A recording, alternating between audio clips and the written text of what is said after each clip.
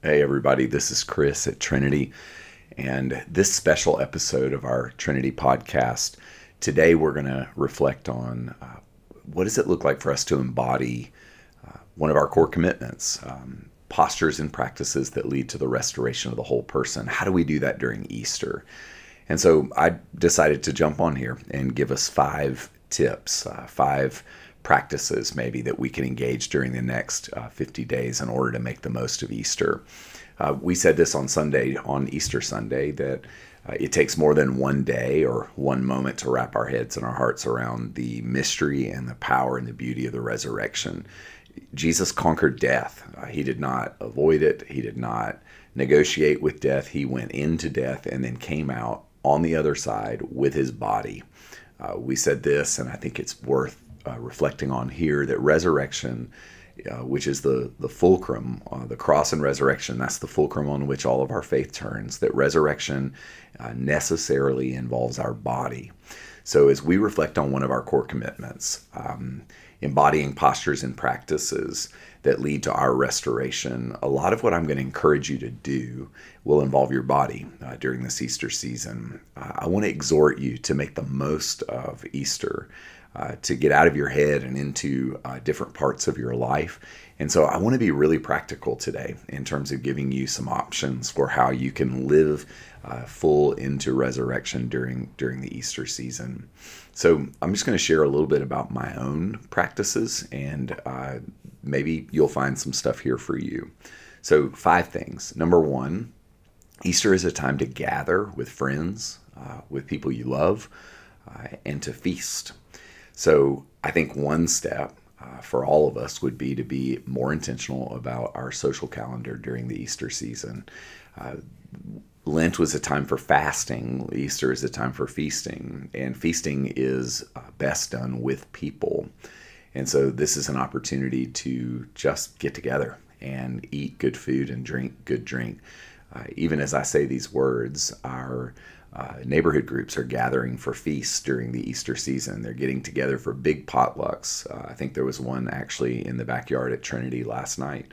But you can do this in your own home. And so I would encourage you over the next 50 days to look at your calendar and invite people to your home and cook some really, really good food. I've been using the green egg in my backyard on the back porch more even during the last number of days as Easter has started than I had before. It's an opportunity for you to experiment with new recipes and to invite people who are old friends, maybe to invite some people who you wonder whether they might become new friends into your intimate space. There's something about including people in our eating that affirms the goodness and the beauty of the resurrection. Jesus, he ate food with his friends after he was risen from the dead, and you can also share food. So gathering and feasting is a very simple practice for the Easter season. The second one would be to be more intentional about asking the Holy Spirit to open doors in your conversations and in your relationships.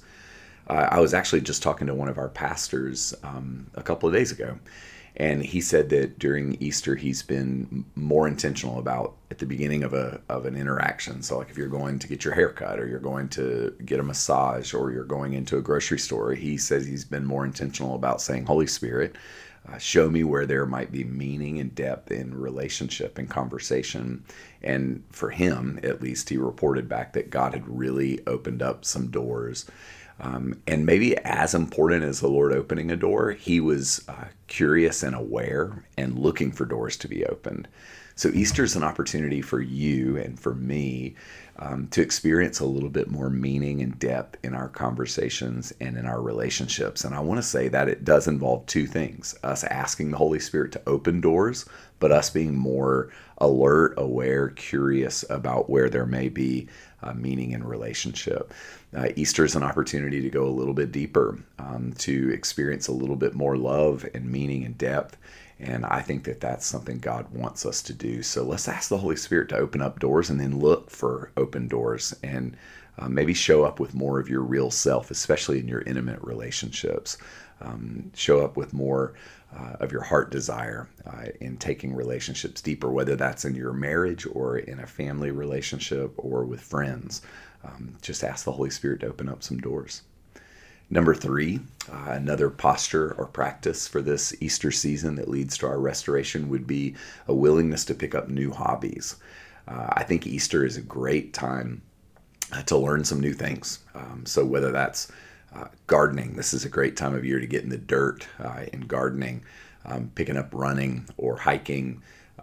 Something like, I know some people play sports of various kinds. We're about to start a softball season. Easter is a great time to learn something new. Recently, one of our family members had COVID, which I thought COVID was over, and that experience has prompted me to learn some new recipes, to learn how to cook some new things, and to get in the kitchen and get some new skills under my belt. And I will just tell you, even as I sit here today, I made some really good Southern cornbread last week and felt pretty Eastery about it. Broke me out of the routine and the humdrum of what I know how to do, and I basically said, I'm going to learn how to do some new things. And I think there's something very Eastery about learning how to do some new things. One of the problems that we run into as adults, especially, is that we get into a rhythm in life where we essentially possess a kind of core competency, and we can go through life knowing how to do the things we do and not really do new stuff.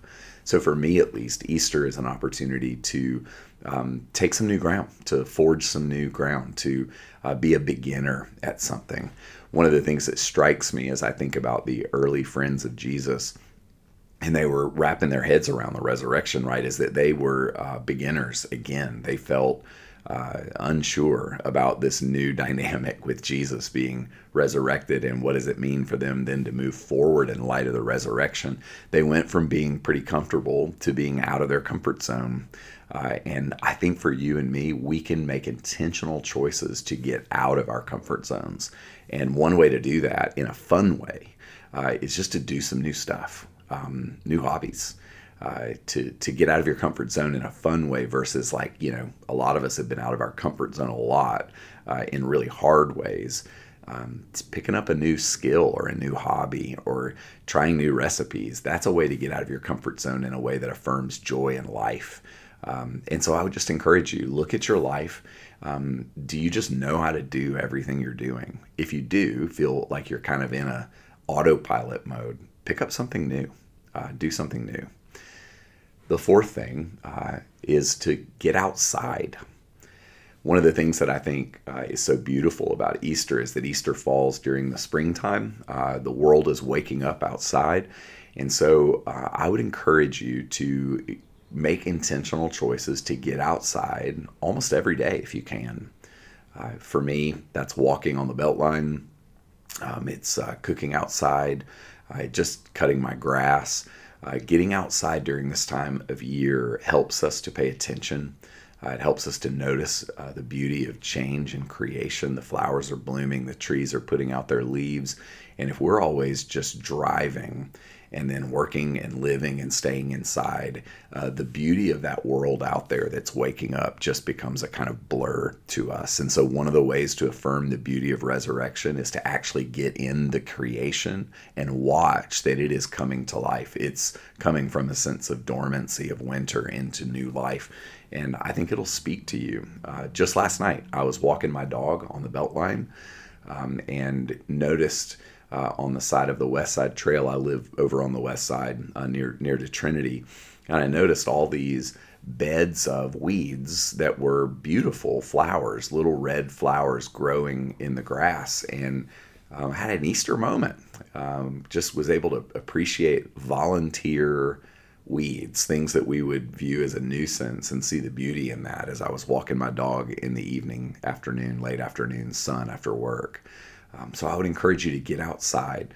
Vitamin D and exercise, those are really good for us. And I think there's something really beautifully, potentially impactful for us during the Easter season if we'll just go outside on a regular basis. I heard a study recently that said that if you can watch and be outside for sun up and or sundown, that it does something to your brain rhythms. And I think there's probably some truth in that. Lately, I've been out late in the day as the sun is sort of getting low in the sky, it does help us kind of begin to wrap up our day and enjoy the warmth of the day, especially here in these last few days where it's just been so beautiful outside.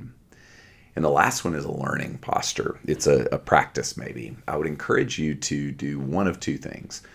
Either pick up N.T. Wright's book. N.T. Wright is an Anglican scholar at Oxford. He is, if you've spent 5 seconds at Trinity, you've heard me quote him. He's amazing. I love him so much. He wrote a book that is my favorite theological book. I think it's the most important theological book that I have read, called Surprised by Hope. And it is about Easter and the resurrection. And I would encourage you, if you are a courageous reader, if you're a person willing to wade through ideas about God, to pick up that book and read it.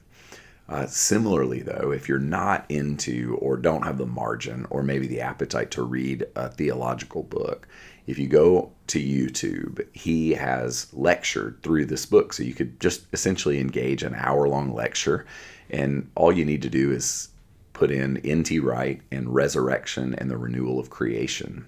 That's the title of his talk. And you'll hear him essentially in 1 hour give a lecture that spans the breadth of the book that might take you many weeks to read. I think sometimes what we really need is to deepen our own understanding of what Easter and the resurrection means. Y'all, this is a season for us to affirm life. This is a season for us to move out of the humdrum and the routine and the autopilot tendencies that we all fall into, and embrace and celebrate and affirm the fullness and the goodness of life. Resurrection is about life. And I think that there are things that you and me that we can do over these 50 days of Easter to affirm life. So 5 steps, 5 practices, 5 postures. Gather and feast. Ask the Holy Spirit to open up doors. Explore new hobbies, go outside a little more, and finally either watch that talk on resurrection and the renewal of creation or read Surprised by Hope. God bless you. I pray that your Easter is full of life and joy and surprises. I pray that as you get outside and get your hands dirty and celebrate with friends and family, make new friends, I pray that the Lord would meet you and sustain you and keep you. And I pray that he would remind all of us that we're Easter people. God bless you. Go in peace.